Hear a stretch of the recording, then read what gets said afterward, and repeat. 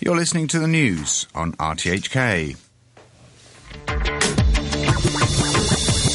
Investment trend for the last 3 to 5 years. Department of Financial Services is known to be very tough. And traders trading all sorts of things. Volatility in the foreign exchange market.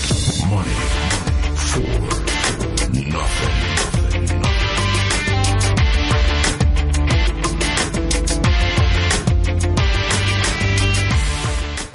Good morning and welcome to Money for Nothing. I'm Richard Harris, standing in for Renita Malhotra-Hora, who's having a well-deserved Christmas break.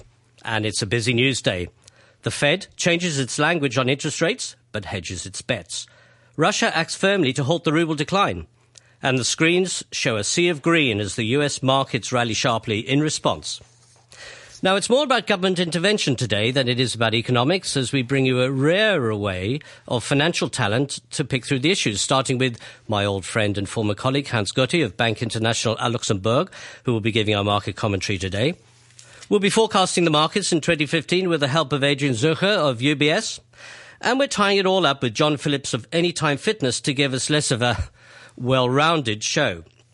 And with us today is our regular guest host on a Thursday, Peter Lewis, Director of Peter Lewis Consulting. Good morning, Peter. Good morning, Richard. Nice to be here. That's all right. I believe you have a Fed fact for us this morning. Yes, as it's Fed Day, one of our regular Fed days every year. The Fed, as you know, is the issuer of all those banknotes, all that currency that we see around in the US. Last year, it issued $470 billion of banknotes to replace all those old dollar bills, which have quite a short shelf life. The second largest issuer of banknotes in the US is Hasbro, the maker of Monopoly. And they issue $30 billion of Monopoly money every year. Well, some may say that Hasbro are more valuable than the other. I think they are. They're probably more valuable than some of those US dollar bills these days, given how many the Fed prints of them. Well, let's see if we can prove them wrong. We've been wondering how the US Federal Reserve would word the statement from their December meeting, and the results pleased the markets. They decided to keep the words considerable time, referring to when they might increase interest rates. They also added the word patient in judging when to put rates up. Chairman of the Federal Reserve Board, Janet Yellen, explains the language. That the committee judges that it can be patient in beginning to normalize the stance of monetary policy. This new language does not represent a change in our policy intentions and is fully consistent with our previous guidance, which stated that it likely will be appropriate to maintain the current target range for the federal funds rate for a considerable time after the end of our asset purchase program. But with that program having ended in October and the economy continuing to make progress toward our objectives, the committee judged that some modification to our guidance is appropriate at this time. The US has seen its best run of economic news for 6 or 7 years, and 2 of the 7 Fed governors wanted to put up rates now. The Fed is now forecasting lower inflation and unemployment and economic growth at around 3% for 2015. Back to the Yellen press conference, where she sounds pretty happy about the economy. The committee continues to see sufficient underlying strength in the economy to support ongoing improvement in the labor market. Real GDP looks to have increased robustly in the third quarter, reflecting solid consumption and investment spending. Smoothing through the quarterly ups and downs earlier this year, real GDP expanded around 2.5% over the 4 quarters ending in the third quarter. And the available indicators suggest that economic growth is running at roughly that pace in the current quarter. So it looks like growth continues. Nevertheless, the Fed is still hedging its bets, not wanting to upset the markets at such a fragile time. Yellen also said interest rates would be unlikely to rise for the next couple of meetings planned for January and March. Peter, you're our resident Fed expert. Don't you think Janet Yellen sounds much more positive than previously?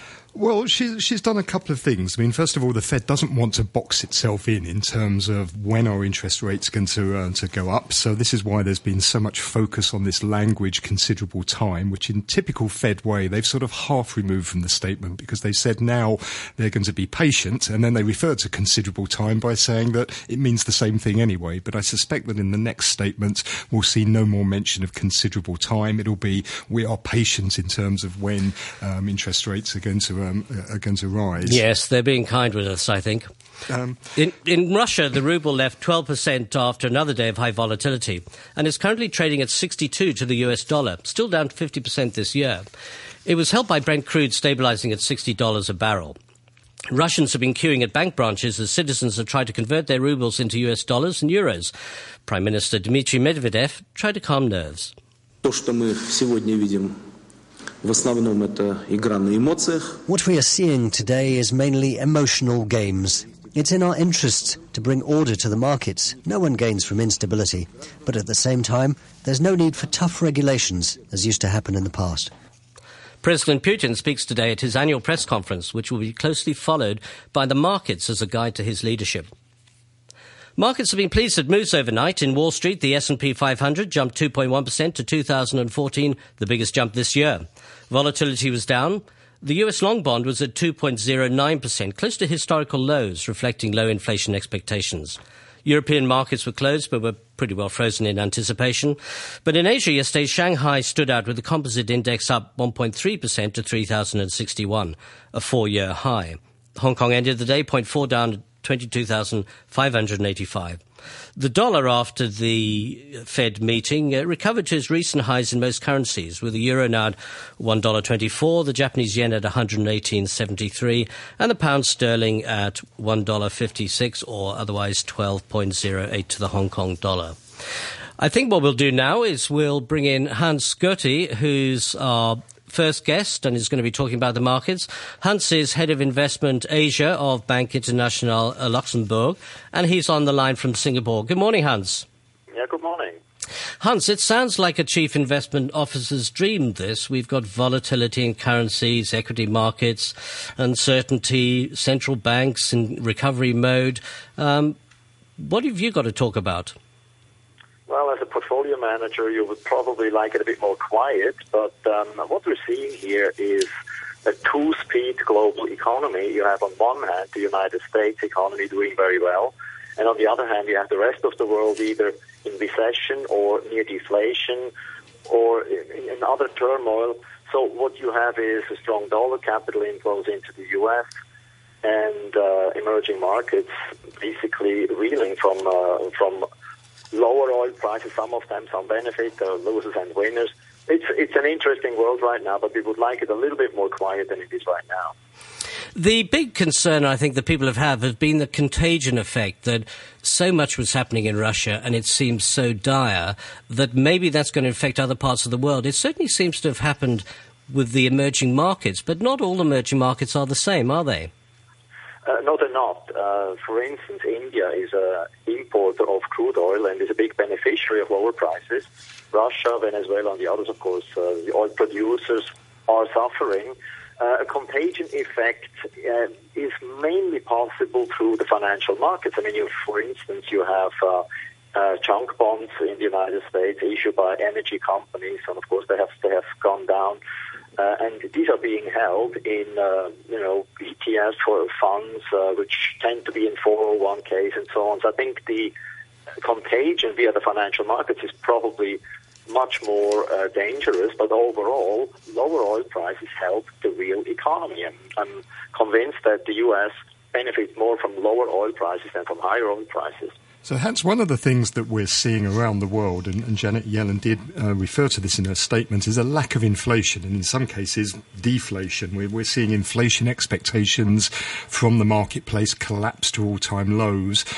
What does this do for sort of your managing the risk in your portfolio, and what's the effect of that if this continues on the markets? Well, what we're looking at is the response by central banks to deflationary pressures, or let's say disinflation. Central banks are the main driver of asset prices, and you have accommodative central banks, the Fed being the exception, although they have not tightened policy, they've just stopped expanding the balance sheet. But any other central bank, be it the Bank of Japan, the PBOC, the ECB, which probably has a lot more work to do, will somehow underpin asset prices. So central banks are still the determining factor, and as long as inflation is low or there's a danger of deflation, we can rest assured that central banks will remain extremely easy in their policies. But But what's this whole thing about deflation, Hans? I mean, a little bit of deflation surely can't be that bad. After all, we hear all the time that savers get hurt in times of high inflation. Shouldn't it be good for just the other side of the economy to have a bit of deflation? Well, I would agree. I think central bankers of the world today, they come from the Keynesian school of economics, and they seem to like inflation. Every central bank in the world wants to create inflation, but you can make a counter-argument and say, what's wrong with deflation when consumers have more money to spend, where cash actually increases in value rather than decreases is eaten away by inflation? You could make that argument. And I would think that over time we will probably see people realizing that. I think what's probably going to happen right now is that with lower oil prices, you have more deflation, and central banks should actually be anti-cyclical, because lower oil prices in many parts of the world will lead to higher economic growth. And actually, the logical thing to do would be to tighten policy, but that's not what's going to happen. I think they're going to reflate, or they're going to react to the headline numbers, which, of course, will be much worse in terms of deflation, also due to the lower oil price. So we're basically going to see central banks continue to add the sugar pills to the economy by injecting more liquidity. We expect that, yes, definitely over the next few months. Again, the exception being the Fed, but even the Fed says our policy will be data dependent, and they have been known to shift the goalposts. It used to be the labor market. Now it's all of a sudden the focus on inflation. So I'm not convinced that we're going to see a tightening cycle. The Fed will be the first, but the rest of the world, we don't see any tightening anytime soon. So, Hans, where do you think you're going to be putting your money or your clients' money over the next, let's say 6 months? Well, in a balanced portfolio, we have an overweight in equities, and we are overweight in the United States, we are overweight in Japan, we're underweight in emerging markets. At the moment, we're neutral in Europe, but that could change also. We have a few stop losses in place. Let's say if markets fall below certain technical support levels, we would reduce positions. We have not done so yet, but we clearly prefer equities over bonds. Because we believe the bond market, especially the junk bond market in energy-related, will probably have further downside. Maybe that doesn't apply to treasury bonds, but overall bonds seem to be less attractive than equities at this point. Okay, thanks for that, Hans. I don't know if you have a moment just to stay on the line, and maybe you could come in with our other guest. In the meantime, it's 8:16. To enhance the quality, safety and price transparency of private healthcare services, the government is seeking your views in a public consultation on the recommendations to improve the regulation of private healthcare facilities. Please send your views by March 16, 2015. For details, please visit the Food and Health Bureau website at www.fhb.gov.hk.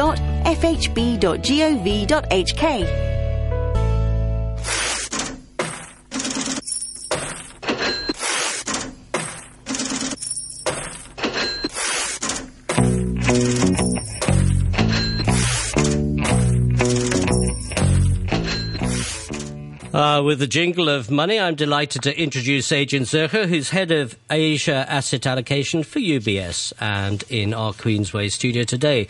Good morning, Adrian. Good morning. Adrian, you've come in to give us a view of your perspective of the markets in 2015, and actually as head of Asset Allocation, your job is to look at the big picture, balancing things like cash, bonds, equities, commodities. What's your view for 2015? Well, we think that the macroeconomic environment stays positive for the equity market in particular, so risky assets and the credit side. If you look at the world, we actually think we are in a diverging world. So growth is diverging, as we already have heard. The US is doing incredibly well. Japan and Europe is struggling in terms of growth. And I think one of the key differences is that we see a diverging trend in monetary policy. We actually do expect that the Fed will start to hike rates in 2015, while in ECB or the BOJ is actually still printing money. So the money printing machine is on full throttle. And putting all together, we would say that the equity market is still our most preferred area or asset class, with a particular focus on the U.S. equity market. We are overweight U.S. equity market. We are underweight the U.K., which is actually suffering from a lower commodity price. On the fixed income space, we think that yields will move higher, in particular also in the U.S., driven by higher monetary policy, or basically a tighter monetary policy. But on the credit side, we still see room for some improvements, in particular if earnings are coming through, the high-yielding space will actually do better.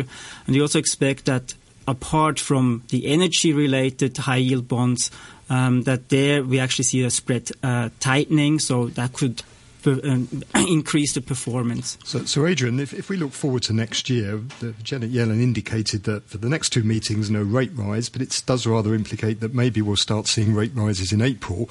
What does that mean for the bond markets? We're seeing bonds around the world, government bonds at record low yields. Can these markets cope with with increases in rates without causing some major disruption in bond prices? Well, we think that the Fed will be very gradual and gentle in increasing and adjusting their monetary policy. So bonds still should be supported. But yes, I mean, if you look at the 10-year Treasury, we actually expect that the yields are moving slowly up. We have a 6-month target of 2.6%. So therefore, we are actually focusing rather on the equity side.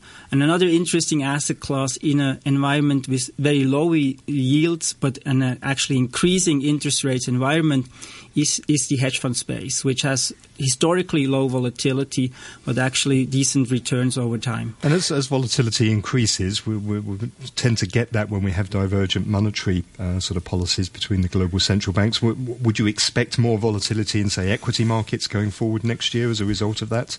Absolutely. I think one of the key implications of these diverging trends is high volatility and probably also more outsized market moves. So that's increasing tactical opportunities. But on the other hand, it's also increasing risk. So what we really recommend is to spread the portfolio among different asset classes and in particular also across different regions. So diversification is best.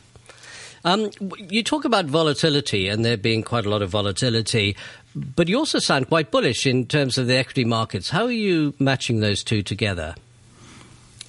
Well, as said, I mean, at the end you want to diversify your risk, you want to spread your risk, but the global economy is in a recovery mode. I mean, we should not forget that the Fed will tighten because of the better macroeconomic environment. We have seen that the labor market has gained momentum. Consumer confidence has get a boost because of the lower oil price.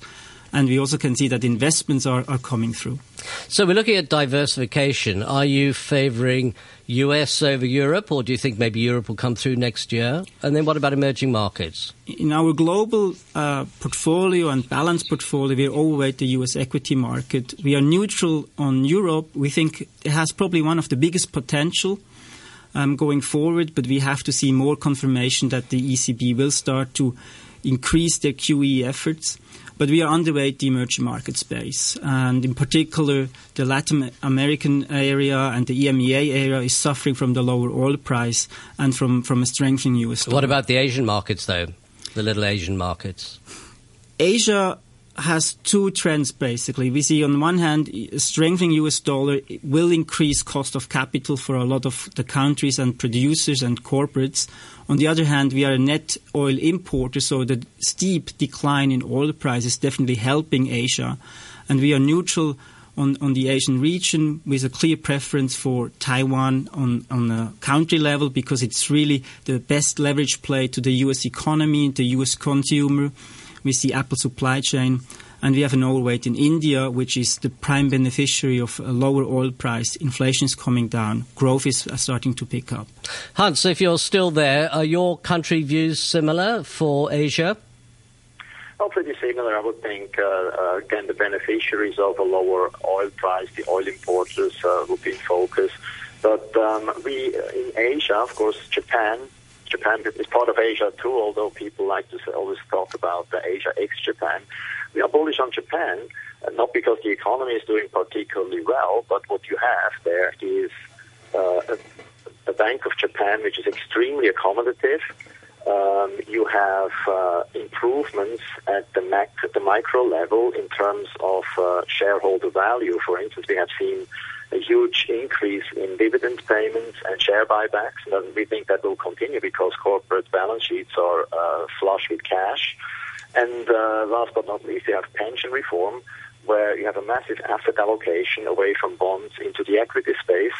And on top of that, Japanese equities are cheap let's say relative to international equity markets. So for 2015, we still think the Japanese equity market has quite a lot of upside potential on an absolute and a relative basis. Adrian, you're in a lift with your best client in between floors, going on between floor 3 and floor 4. What's the main thing you want to tell him about next year? Well, the main theme is really the diverging trends that we see, but stay invested. I think the economic environment really still has a preference for the equity markets, for credits, for the risky assets. At the same time, we have to expect higher rates, and that could basically impact the fixed income area, particularly high-grade bonds that will do less well in this environment. Great. Well, thank you very much to both of you. Thank you to Hans and thank you to Adrian. Hans is Head of Investment at Bank International Luxembourg, and Adrian is Head of Asset Allocation at UBS in Hong Kong. So that's our Swiss feature for today.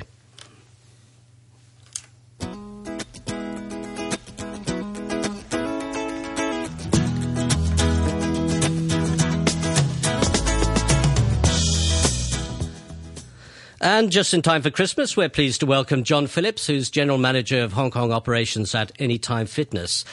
John, I feel it's very appropriate to talk about fitness as we're about to launch ourselves into a time of feasting.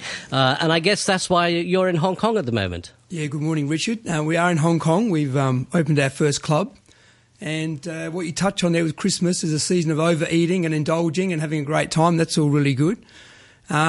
Tied in with that, unfortunately, I read in the Hong Kong Sunday paper about 2 months ago that the incidence of diabetes and overweight, obesity type things are happening in Hong Kong, which is a sad thing because we don't want to see that. I guess part of the reason we're here is that generally through the US now, there's about 15 to 17% of people have memberships of a fitness club, and Pan-Asia, we know it's about 3%.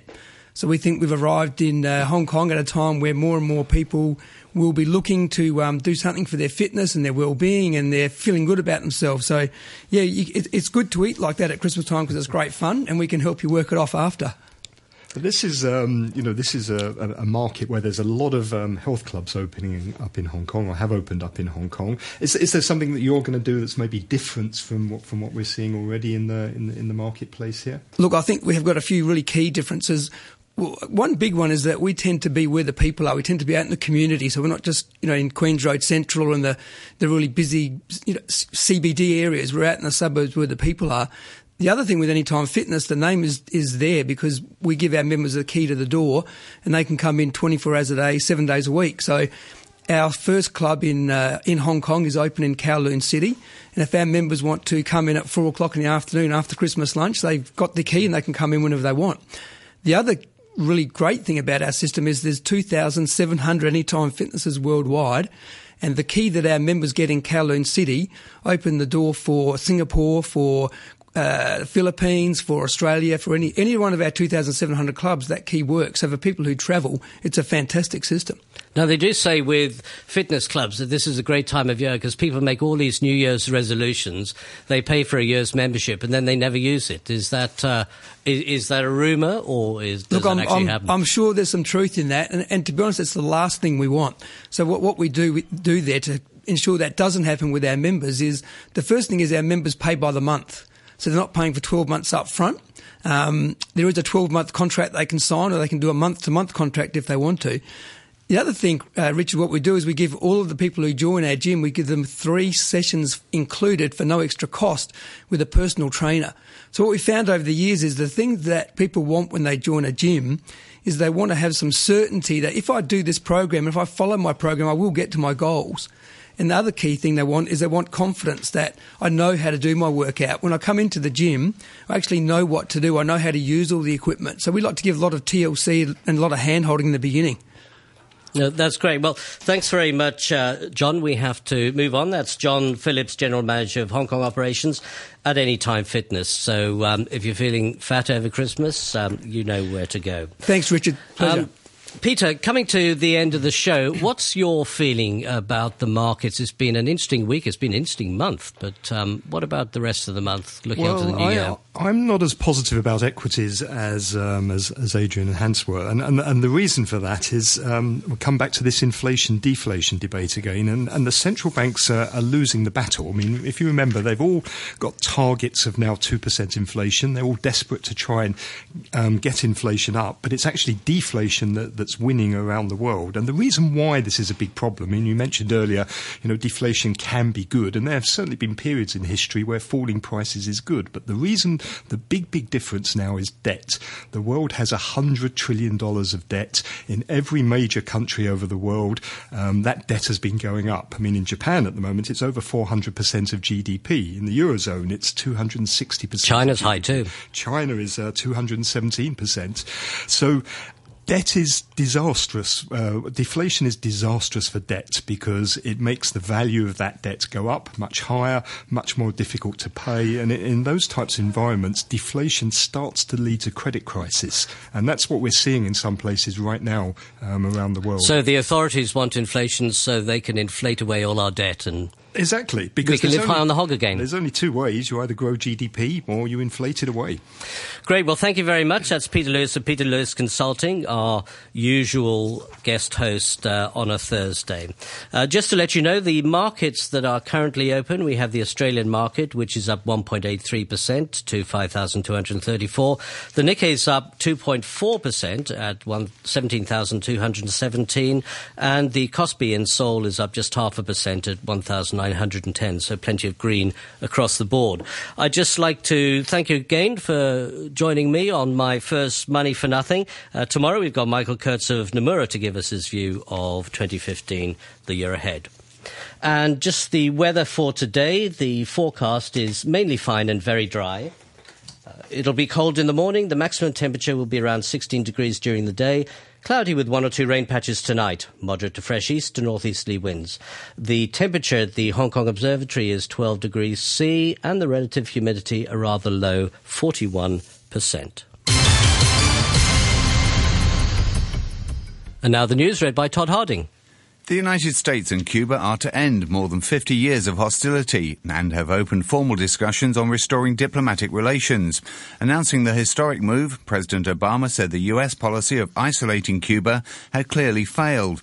In an unprecedented phone conversation between Mr. Obama and President Raul Castro, the two leaders agreed a number of measures, including a mutual release of imprisoned spies and easing travel restrictions.